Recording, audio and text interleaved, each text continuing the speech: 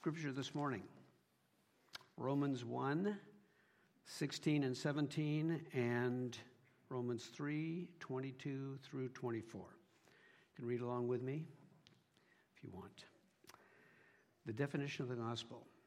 For I am not ashamed of the gospel of Christ, for it is the power of God for salvation to everyone who believes, to the Jew first, also to the Greek.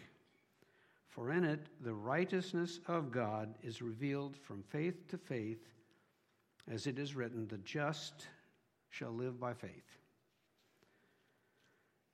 In Romans 3:22, this righteousness of God comes through the faith of Jesus Christ to all and upon all who believe, for there is no distinction.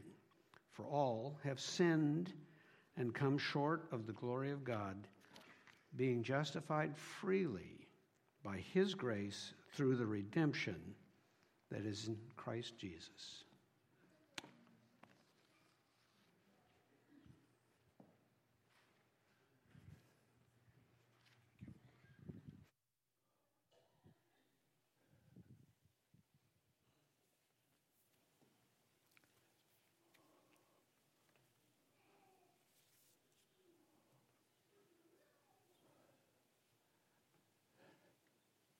In the desire and with the purpose of elucidating the truth, a disputation will be held on the underwritten propositions in Wittenberg under the presidency of the Reverend Father Martin Luther, monk of the Order of St. Augustine, Master of Arts and of Sacred Theology, and ordinary reader of the same in that place.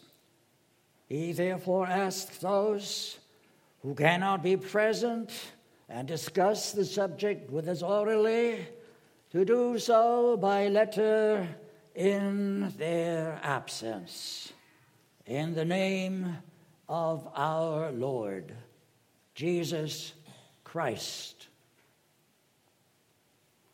Who was this Reverend Martin Luther?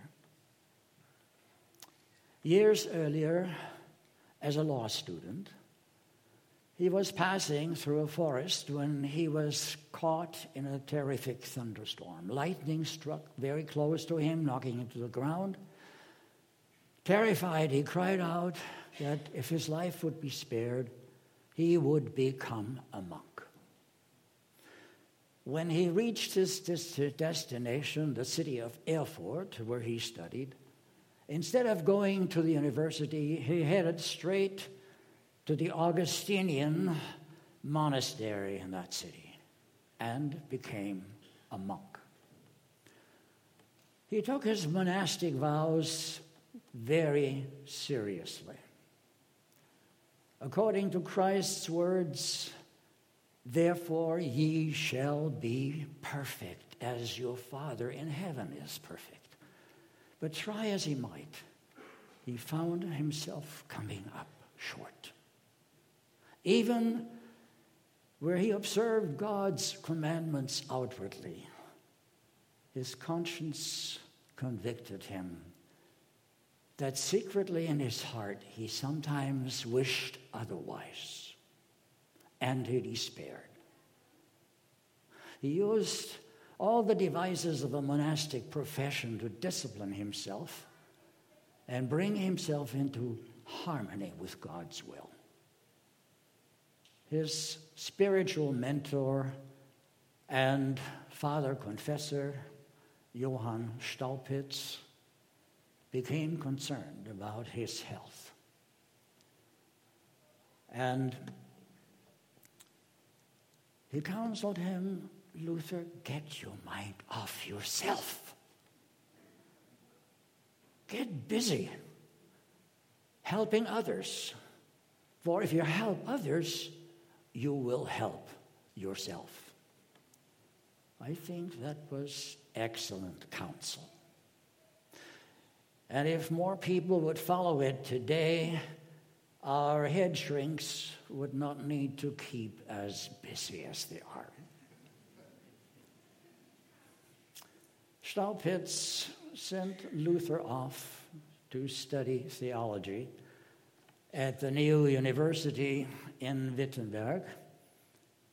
It was founded on the principles of the New School, the Via Moderna, as opposed to the typical medieval concept of scholasticism.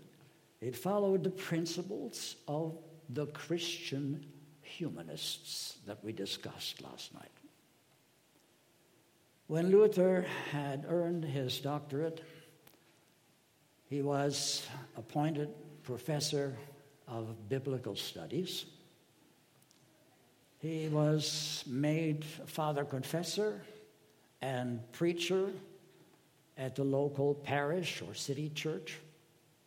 And for good measure, to keep him busy, he was made a supervisor over several convents and monasteries in that region, requiring him to travel frequently. One day, he was sitting up in the study of his monastery, the Wittenberg convent, up in the tower, and was preparing his lectures on the book of Romans. And this time he had an epiphany. He had read the book of Romans many times before, as he had read the other epistles by the Apostle Paul. But this time it was different. You can read the Word, you can read Scripture as the Word of man, which it is. But there can be special times when God's Spirit speaks through His Word. And then it becomes God's Word. This was such a moment, such a special moment. As Luther came in chapter 1 to verses 16 and 17, he read, "I am not ashamed of the gospel, for it is the power of God for the salvation of everyone." And he paused. It is the power of God for the salvation of everyone who believes. For in the gospel of righteousness from God is revealed. A righteousness that is by faith, from first to last. As it is written, the righteous will live by faith. This righteousness, he read in chapter 3, from God, comes through faith in Jesus Christ to all who believe. There is no difference.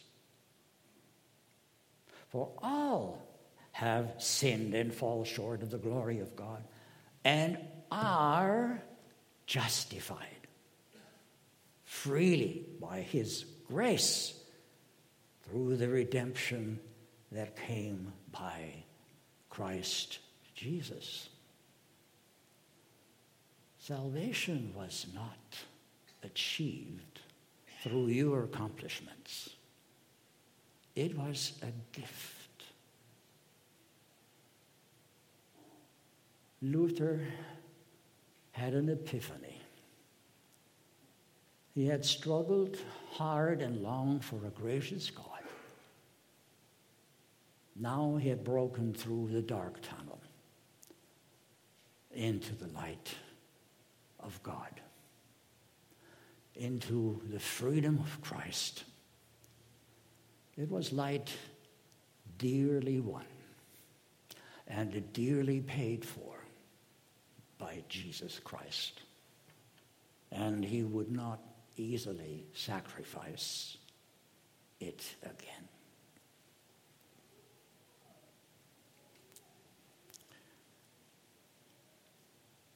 Luther's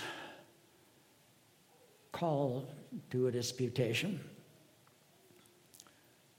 was occasioned by the sale of pardons in his region. Pope Leo X wanted to build a new cathedral to St. Peter. In Rome, it is the cathedral, that magnificent edifice that you can see today when you travel to Rome. To do that, he needed money, lots of it. And so he used the traditional fundraising scheme by selling papal pardons across Europe. One of those fundraisers was a friar by the name of Johann Tetzel,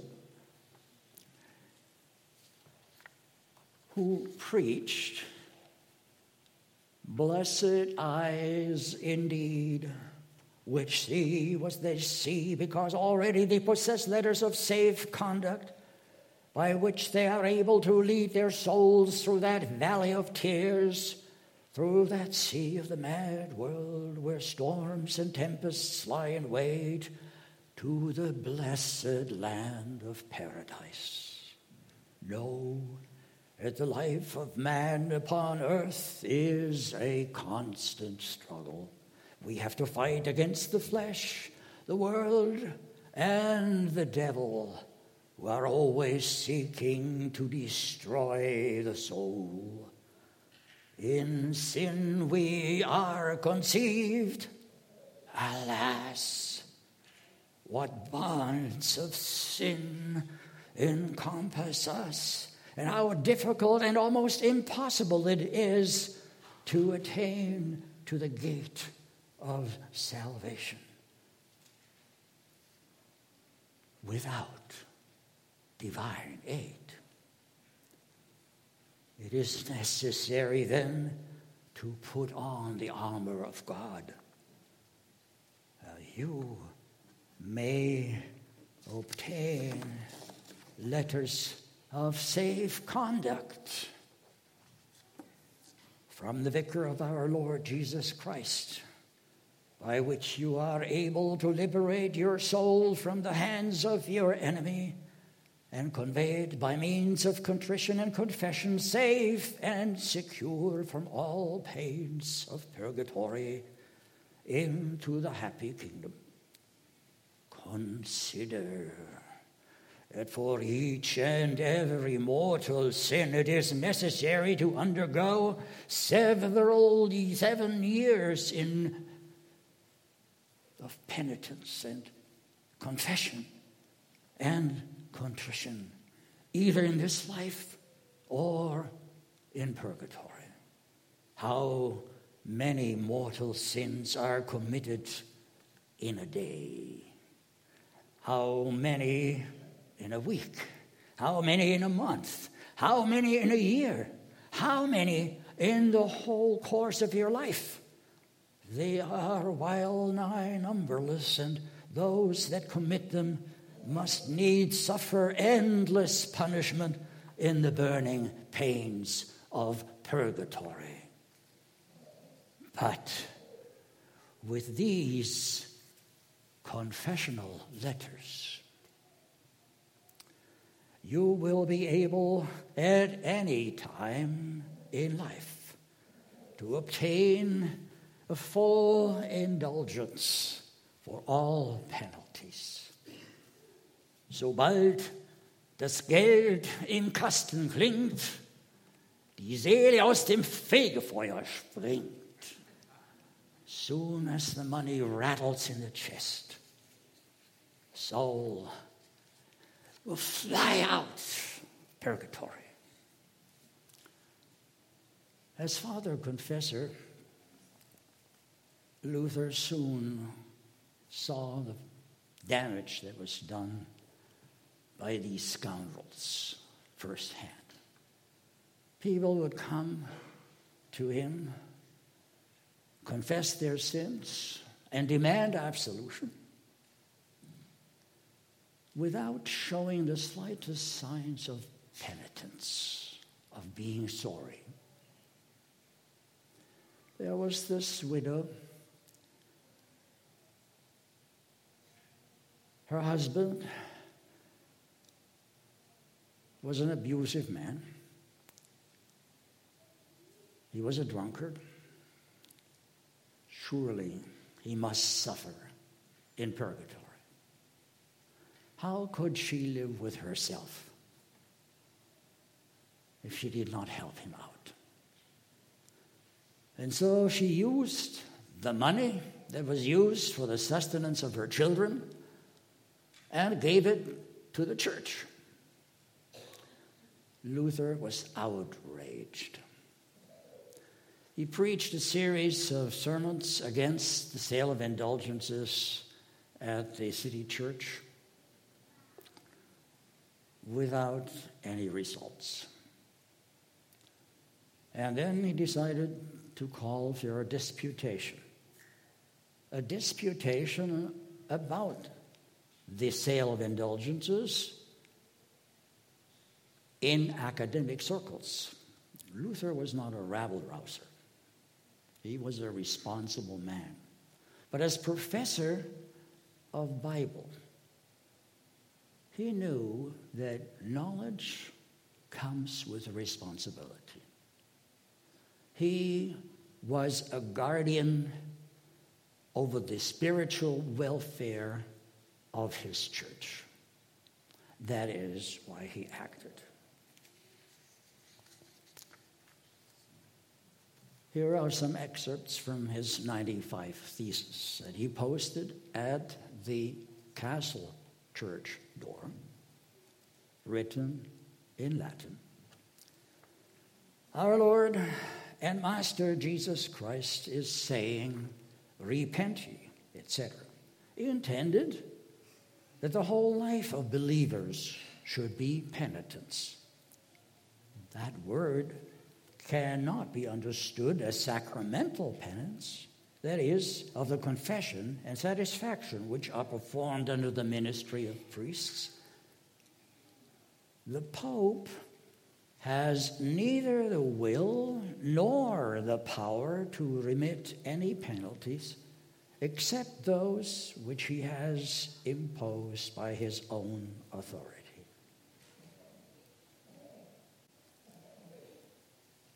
The indulgence sellers preach that the soul flies out of purgatory as soon as the money thrown in the chest rattles. It is certain that when the money rattles in the chest, avarice and gain may be increased, but the effect of the intercession of the church depends on God's will alone. Rare as is a true penitent, so rare is one who truly buys indulgences, and that is to say, most rare. True contrition seeks and loves punishment, while the ampleness of pardons relaxes it and causes men to hate it, or at least gives occasion for them to do so. Apostolic pardons ought to be proclaimed with caution, lest the people should falsely suppose that they are placed before other good works of charity.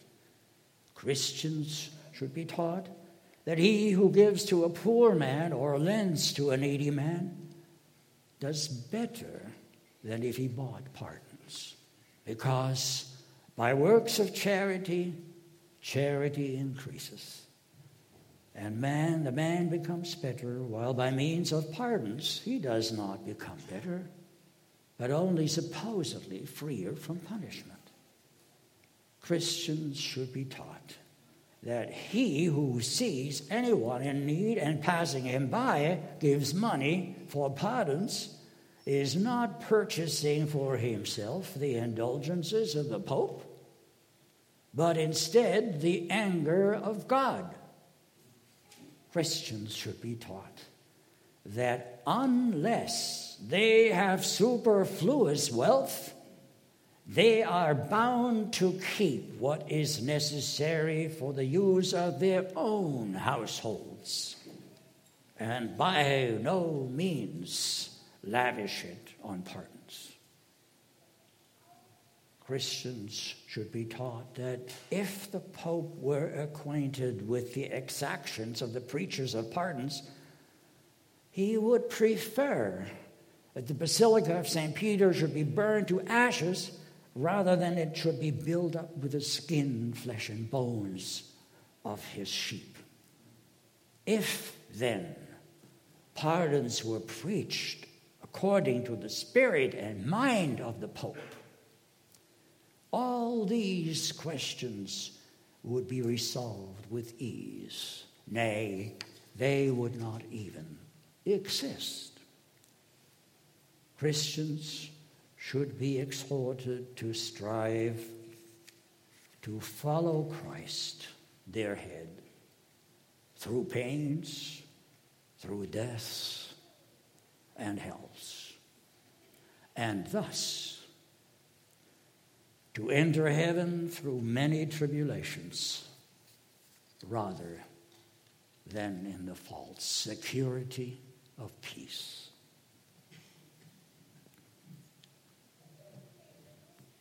The disputation never took place. Instead, it was translated from Latin into German, and it was copied, and then it went viral on the internet, on Facebook and LinkedIn. For the internet of that time was the new technology of printing with movable type, invented by Johann Gutenberg in Mainz. Within short time, 2 to 3 weeks, Luther was known throughout Europe. And the sale of indulgences declined rapidly. When it comes to loss of revenue, church administrators have always paid attention.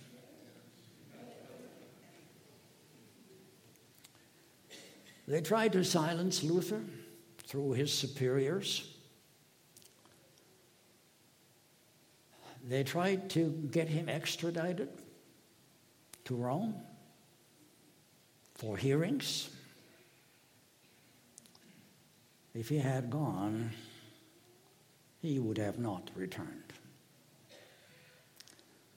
And the Elector of Saxony, the Duke of Saxony, where Wittenberg was located, did not want to sacrifice his star professor. A powerful man in the empire, he insisted that Luther be dealt with in other ways. While the case was prepared in Rome by his enemies, Luther decided it was time to clarify his position. He was afraid he was being misrepresented. He still believed that the papacy really could not be that evil, that bad. And so he issued what are known as his Reformation manifestos. The first one was the address to the Christian nobility of the German nation. In this, he attacked what he called the 3 walls of the Romanists, behind which they were hiding to avoid reform. Here is an excerpt from that tract. The Romanists have with skill built 3 walls around themselves, which has protected them so that no one has been able to reform them, whereby all Christendom has suffered woefully. In the first place, when attacked by the temporal power, they have laid it down that temporal power has no authority over them, But that spiritual power is superior to the temporal. Secondly, when Scripture was cited for their correction, they have objected that no one may interpret Holy Writ but the Pope. Or thirdly, when threatened with a general council, they have invented the notion that only the Pope can call a council. They have invented a distinction of calling the Pope, the bishops, the priests, and the cloistered sort the estate spiritual, while princes, lords, craftsmen, and peasants are called the temporal estate. No one need to accept this, and for this reason, all Christians are in truth the spiritual estate. And there is no distinction among them except of office. As Paul says in 1 Corinthians 12:12, we are all one body, but every member has his own proper function in serving the others. All that matters is that we all share in one baptism, one gospel, one faith, and are equally Christians. Unction by pope or bishop, tonsure, ordination, consecration, clothes different from layman's, all these make a hypocrite or a painted idol, but can never make a Christian or a spiritual man. In truth, we are all consecrated as priests by baptism, as Peter says in 1 Peter 2, verse 9. You are a royal priesthood, a holy nation. And again, in the book of Revelation, chapter 5, 9 to 10, by thy blood you have made us kings and priests. For if we had no higher consecration than pope and bishops can give, a pope's or bishop's hands could never make a priest. Thus, a bishop's act of ordination does this only, acting for the whole congregation. He takes one man from the crowd, all of whom have the same authority, and charges him to exercise this authority for the rest. This is why in an emergency, anybody may administer baptism or absolution, which would be impossible if we were not all priests. This great grace and power contained in baptism, they have, with their canon law, nearly destroyed and kept us ignorant of. Thus it follows that there is no real difference between laymen, priests, princes, and bishops, as the phrase goes, the spiritual and the temporal, except on grounds of office or occupation. Certainly none of estate. Christ has not two bodies or two kinds of body.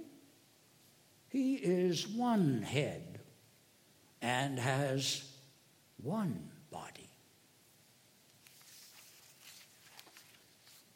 The second publication was called On the Babylonian Captivity of the Church. It was a critique written in Latin of the 7 sacraments of the Roman Church. He found them all wanting in scriptural basis, except for 2, possibly a third one. The two were communion and baptism, and the third possibly was confession. The third tract, which he sent to Pope Leo, along with a personal letter addressed to him, was called On the Liberty of a Christian, or On Christian Liberty. In it, he developed two thesis statements. One, which covered the first part of the tract, was this thesis. A Christian is the most free Lord of all. A Christian is the most free Lord of all, and subject to no one. And then he followed up with the second thesis. A Christian is the most dutiful servant of all and subject to everyone. That seems a contradiction. But he explained that in our spiritual life, in our relationship with Christ, there is none other. He is the only Lord. He is the only mediator. No one can tell you what you must believe or what you must do. But the Christian, while living in this world, is also a citizen of this world. And as a citizen of this world, he is to imitate the life of Christ, who lived a life of service. A Christian does not live unto himself. He lives in service to others. Sadly, this document was not everywhere understood, as we'll see later on. In the meantime, the case against Luther was coming to conclusion, and the Pope issued a papal bull called Ex Sorge Domini. He called on Luther to retract what he had written and preached within 60 days. If not, he would be considered a heretic. Luther understood what that meant. He knew well enough the history of the church and what happened to heretics. As time was running out, with his wall against the back, his back against the wall, he came out fighting. And here you see a typical Luther when he is angry. Whoever wrote this bull, he wrote in his publication known as Adversus Execrabilem Antichristi Bullam. Does that tell you something? Whoever wrote this bull, he is the Antichrist. I protest before God, our Lord Jesus, his sacred angels, and the whole world. With my whole heart I dissent from the damnation of this bull, and I curse and execrate it as sacrilege and blasphemy of Christ, God's Son, and our Lord. This be my recantation. O bull, you daughter of bulls. show their ignorance and bad conscience by inventing the adverb respectively. My articles are called respectively, some heretical, some erroneous, some scandalous, which is as much to say, we don't know which are which. Oh, meticulous ignorance! I wish to be instructed, not respectively, but absolutely and certainly. I demand that they show absolutely, not respectively, distinctly, not confusedly, certainly, and not probably, clearly, and not obscurely, point by point, and not in a lump, just what is heretical. Let them show where I am a heretic, or else dry up their spittle. They say that some articles are heretical, some erroneous, some scandalous, some offensive. The implication is that those which are heretical are not erroneous. Those which are erroneous are not scandalous. And those which are scandalous are not offensive. What then is this? To say that something is not heretical, not scandalous, not false, but yet is offensive. So then, you impious and insensate papist, write soberly if you want to write, whether this bull is by Eck, one of his detractors in Germany, or by the Pope. It is the sum of all impiety, blasphemy, ignorance, impudence, hypocrisy, lying. In a word, it is Satan and his Antichrist. This was a declaration of war.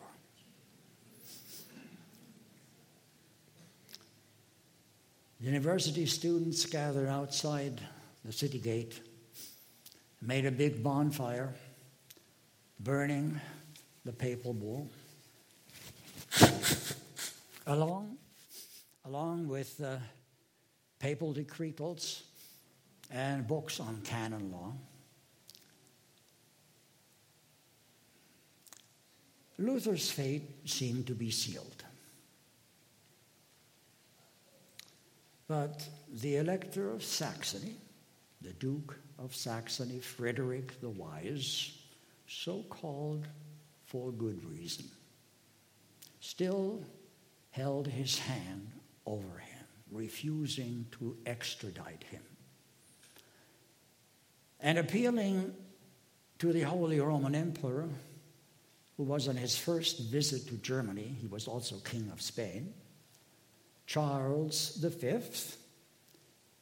who was presiding over the imperial diet in Worms. An imperial diet has nothing to do with eating, but it is a meeting like a parliament, like a convening of both houses of Congress in the presence of the president, and with the addition of all the dignities of the church, as well as the state, and the papal representative, which was to be held in the city of Worms on the Rhine River.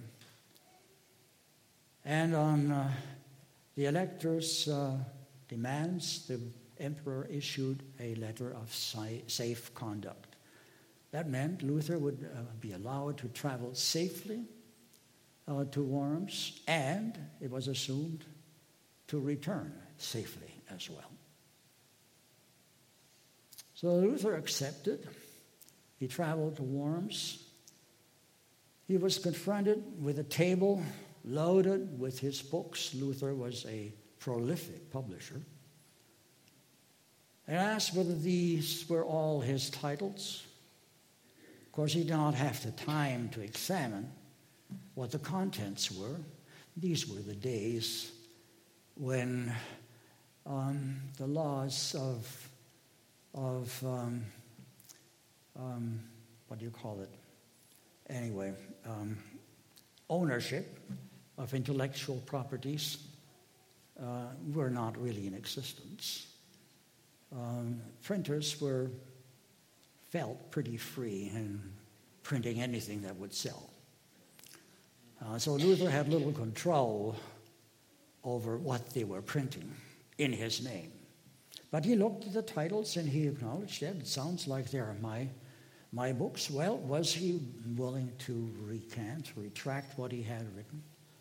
And Luther went into a speech trying to differentiate between all the books he had published. Because he did not only publish books on doctrine, he published books that were edifying to the Christian life, devotional literature, which even his friends would agree they were good to read. So why should he condemn them? Well, they would not entertain his arguments. They said, well, yes or no. And Luther understood what time this was. He asked for time out. He went back to his lodging, and there his friends descended on him and some of his enemies. There were signs around the city of trouble brewing. The city was crowded with many people, many of them supporters of Luther, a lot of peasants among them, for whom Luther was their hero. And overnight, several posters appeared in town of the Bundschuh, the peasant shoe, which everybody understood meant imminent peasant rebellion. Everybody was concerned that if Luther would be harmed, they might not make it back home. And so they implored Luther, are you so sure that you are right and all these other people are wrong? And Luther had to admit he was a human being.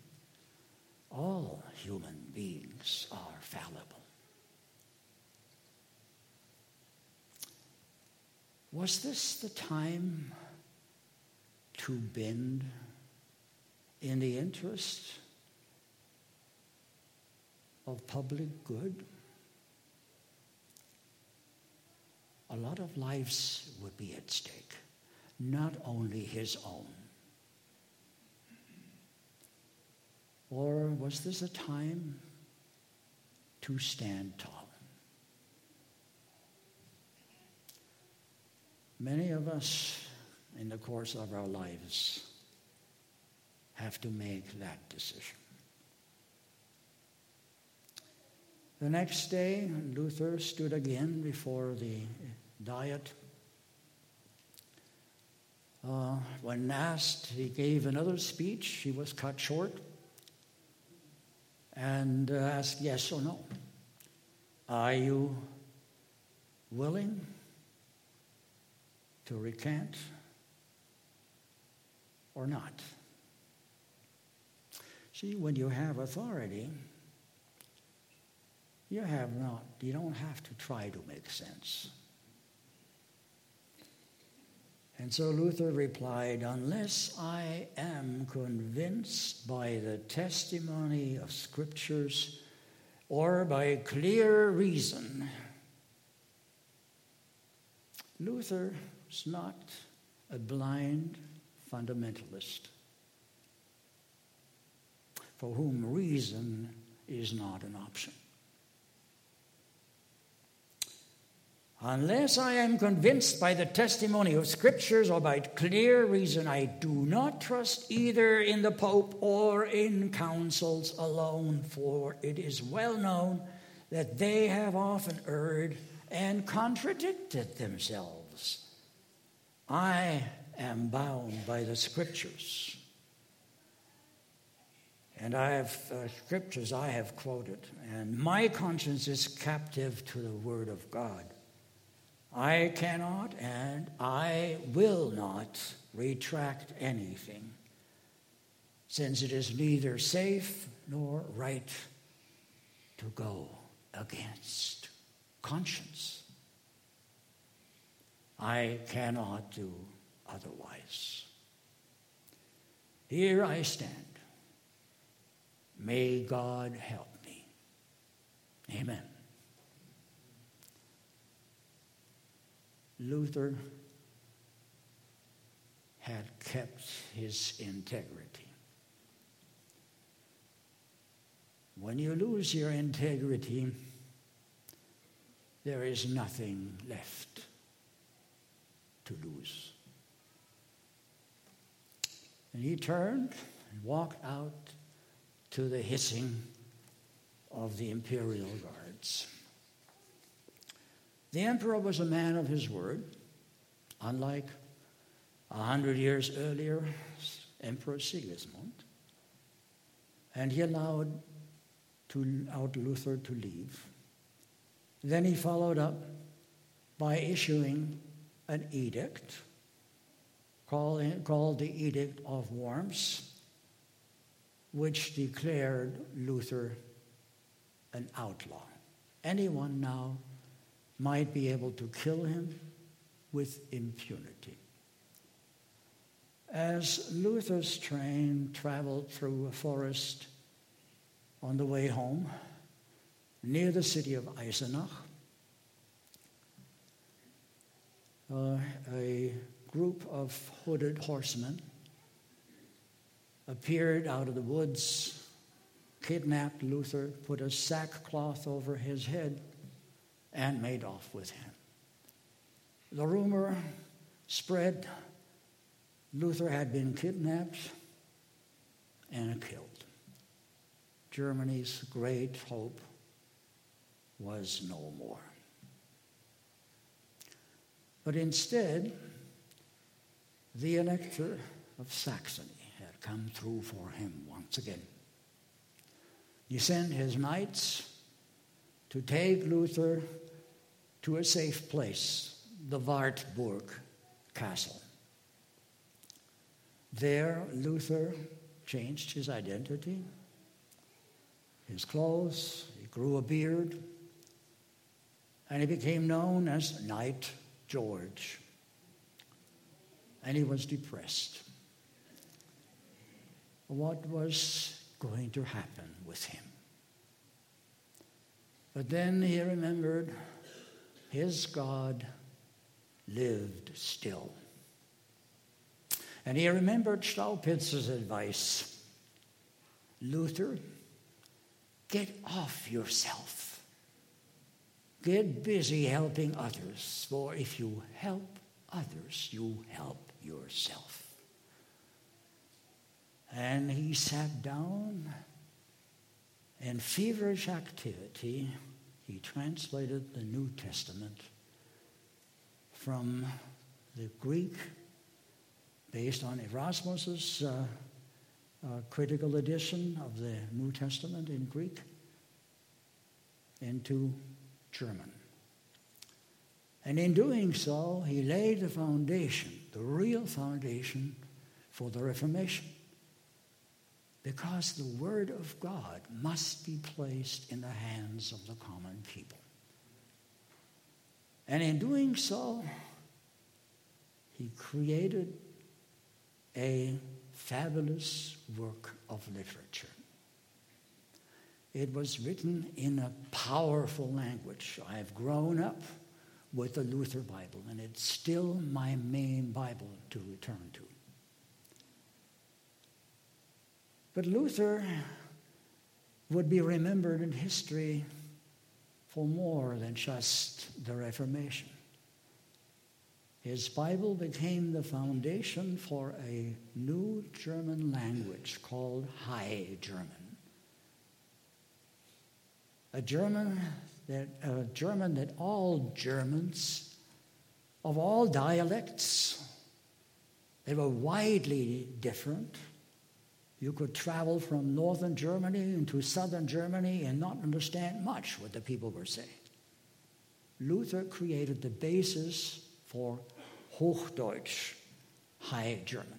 And for this, he would be remembered as a towering figure. In the meantime, the Reformation was on in Wittenberg.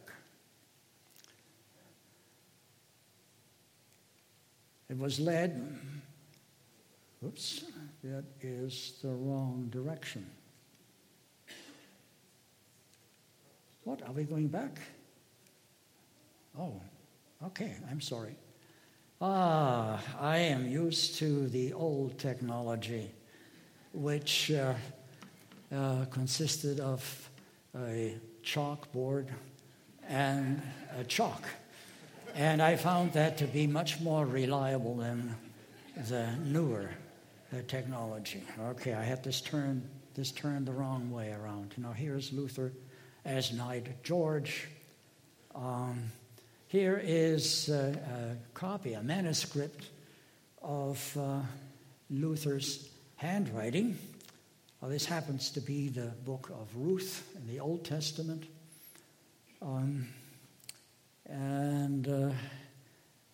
Now we're talking about the Reformation in Wittenberg. Wittenberg became a magnet for other would-be reformers as well. Some of them were a mixed sort. Some were Bible-based, truly Reformation-oriented, gospel-oriented people. Others believed that now we were living in the New Testament. The written word was no longer relevant. We needed to follow God's law written in our hearts. Some of them claimed inspiration from God. Some of them had visions. Some of them claimed that now, since they were free, citing Luther's tract on liberty, they no longer had to obey their lords, the authorities. There were no authorities but Christ. Some of them attacked churches and destroyed the images because they were a violation of the Ten Commandments. Some of them attacked monasteries and convents, driving out monks and nuns, looting their treasuries. There was a lack of law and order. Others were, like I said, good Bible-believing people who wanted to carry the Reformation further, like introducing adult baptism instead of infant baptism, or introducing the seventh-day Sabbath. Luther became concerned.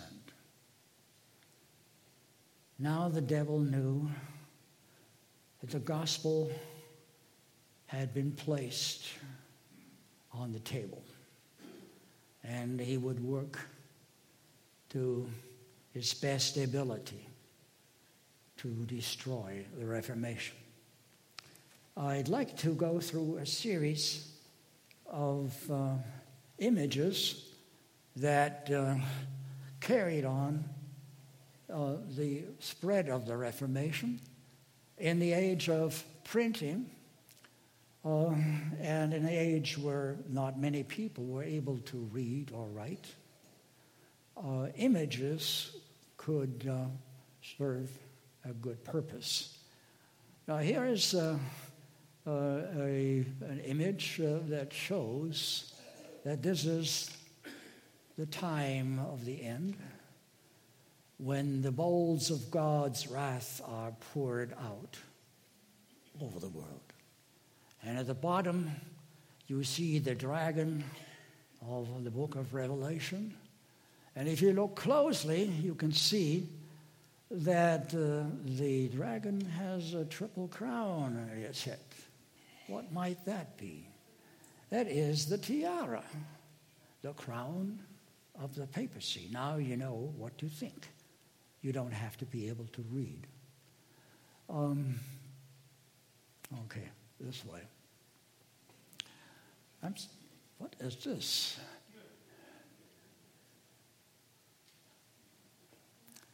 All right. It doesn't seem to work. All right, let me try that again. Here we need to go back. Okay, here we are. Sorry for the interruption here. Here's another one. The beast of Revelation and Daniel, on top of which rides the whore of Babylon. And for good measure, it should be clear who the whore of Babylon is by the triple crown of the papacy. This is a depiction of the Pope in Rome. In the background, you have the San Angelo, the castle, papal castle in Rome. And you look at the cloven hoof and the claw, and you know what to think of the Pope. It's called the papal donkey. I could have used another name, but this one is depicting with writing, with an explanation, but anyone who cannot read can interpret it correctly. This is showing that the papacy and the papal institution is going to hell. Another one is attacking personally some of the prominent papist supporters. And you see these arrows with text written in that identify them by name. This one depicts the true religion on the left, Luther preaching the gospel and the worshiping the crucifixion of Christ. And on the right, you have false religion. It depicts the pardon sellers, the money bags. It's the materialism of the papal church. This one evokes patriotic emotions because it harps back to the time of the Middle Ages that we discussed yesterday, where the Pope was pitted against the Holy Roman German Emperor. The son of the emperor had traveled to Italy with a small army and was defeated and captured by a French army, which was doing the bidding of the Pope. And at the behest of the Pope, this young king was executed. That was a violation of all medieval norms, because the aristocracy, and certainly princes and kings, were not executed. They were captured and held in prison for some time. And again, this is an appeal to German patriots. Another one that follows a similar vein, that is a depiction of the event of Canossa, we mentioned yesterday, the humiliation of the German state by the papal power. Okay. Now, the other side was busy too. This is an image that shows the devil blowing his bagpipe, which is rendered in the image of Martin Luther.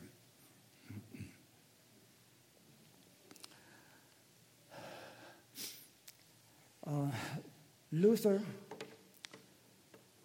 decided it was time to return to Wittenberg, even though it was not safe. When he got there, he took over the reins of the Reformation, calling on the authorities to restore order, and preaching a series of sermons, a total of 12, calling on Christians to behave like Christians should. They are called the In Voc of It sermons, and I'm going to quote briefly from one of them. The issue here that he talked about was the abolishment of Mass, of the Roman Mass. He said it should be preached and taught with tongue and pen, that to hold Mass in such a manner is sinful, and that no one should be dragged away from it by the hair, for it should be left to God, and His word should be allowed to work alone, without our work or interference. Why? Because it is not in my power or hand to fashion the hearts of men as the potter molds the clay and fashion them at my pleasure. And since I cannot pour faith into their hearts, I cannot, nor should I, force anyone to have faith. That is God's work alone, who causes faith to live in the hearts. Therefore, we should give free course to the word and not add our works to it. We have the jus verbi, the right to speak, but not the executio, the power to accomplish. We should preach the word, but the results must be left solely to God's good pleasure. Now, if I should rush in and abolish it by force, there are many who would be compelled to consent to it and yet not know where they stand, whether it is right or wrong. And they would say, I do not know if it is right or wrong. And this forcing and commanding results in a mere mockery, an external show, a fool's play, man-made ordinances, sham saints, and hypocrites. For where the heart is not good, I care nothing at all for the work. We must first win the hearts of the people, but that is done when I teach only the word of God. Preach the gospel. So the radicals that had crowded Wittenberg were sent packing. Order was restored. And Luther followed up this series of sermons with another one of his publications. It is one of his main publications that we should be well familiar with, called On Governmental Authority. Published it in 1523. In it, he developed his theory of the two kingdoms. The kingdom of God, which consists of Christians. It goes kind of parallel to On Christian Liberty. And the other one, the kingdom of the world, where the Christian is a citizen. And we will spend some time this afternoon looking at that document and find out why we should become familiar with it, as it establishes the principle of the separation of church and state. Now, here are some of the main principles of the Reformation. And we will look again at them this afternoon. Sola Scriptura, the Bible alone, as the source, so the director of our faith. Sola fide, salvation by faith and by grace. Not our accomplishments. God's, Christ's accomplishments. This is why he died. The individual priesthood of all believers, there is now no difference. We are all equal in God's kingdom. The equality of all in God's kingdom. And there is only one mediator, and that is the Lord Jesus Christ. With that, Luther had laid the foundation for the Reformation. But this was only a beginning, for he left much unfinished. Others took up the mantle of Reformation down to our own time. For Reformation is an ongoing process. It's like the life of a Christian. It is a continuous becoming, constant growth. And if not, it is death. Luther was a true prophet.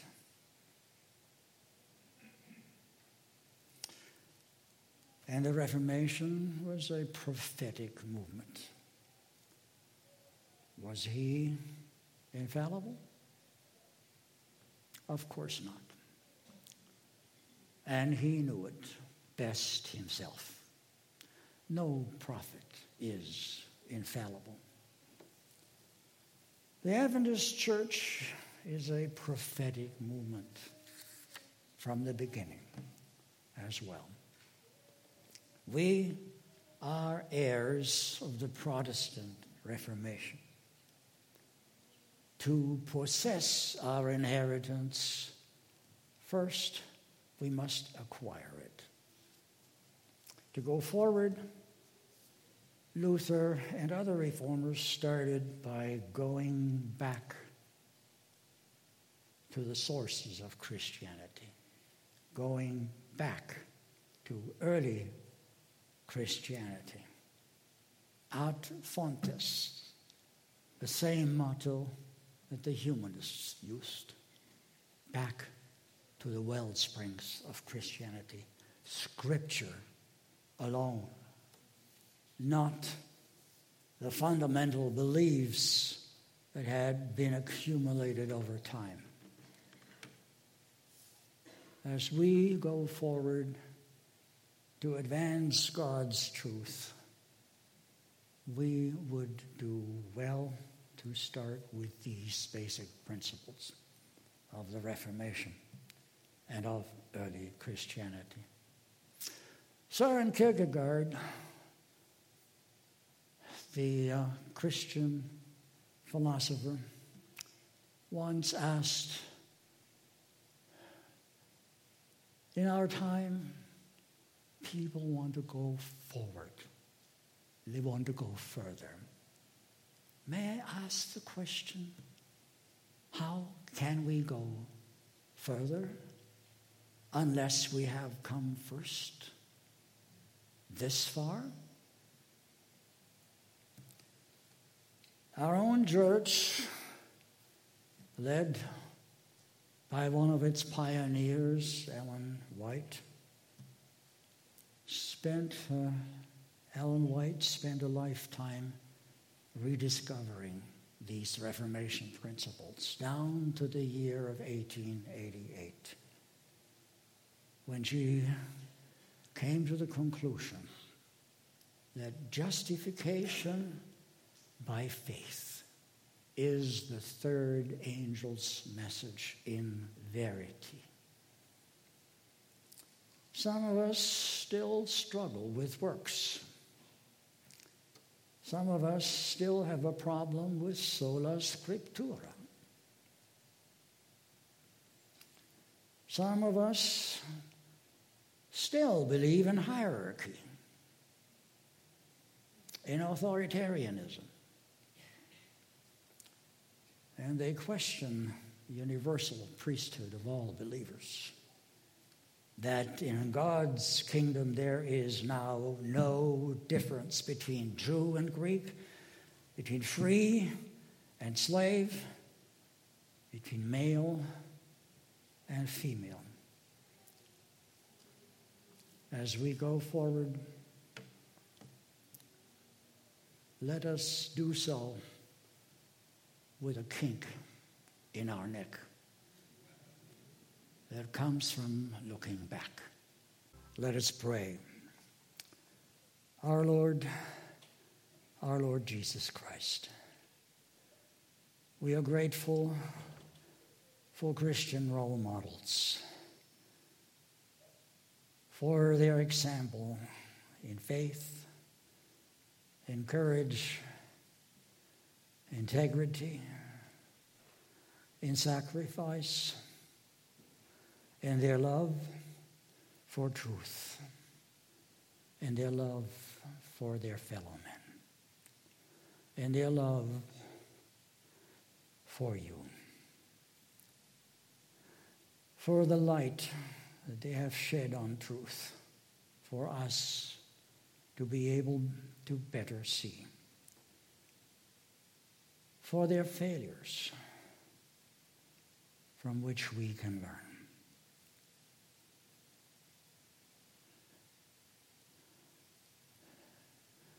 And for them whose life teaches us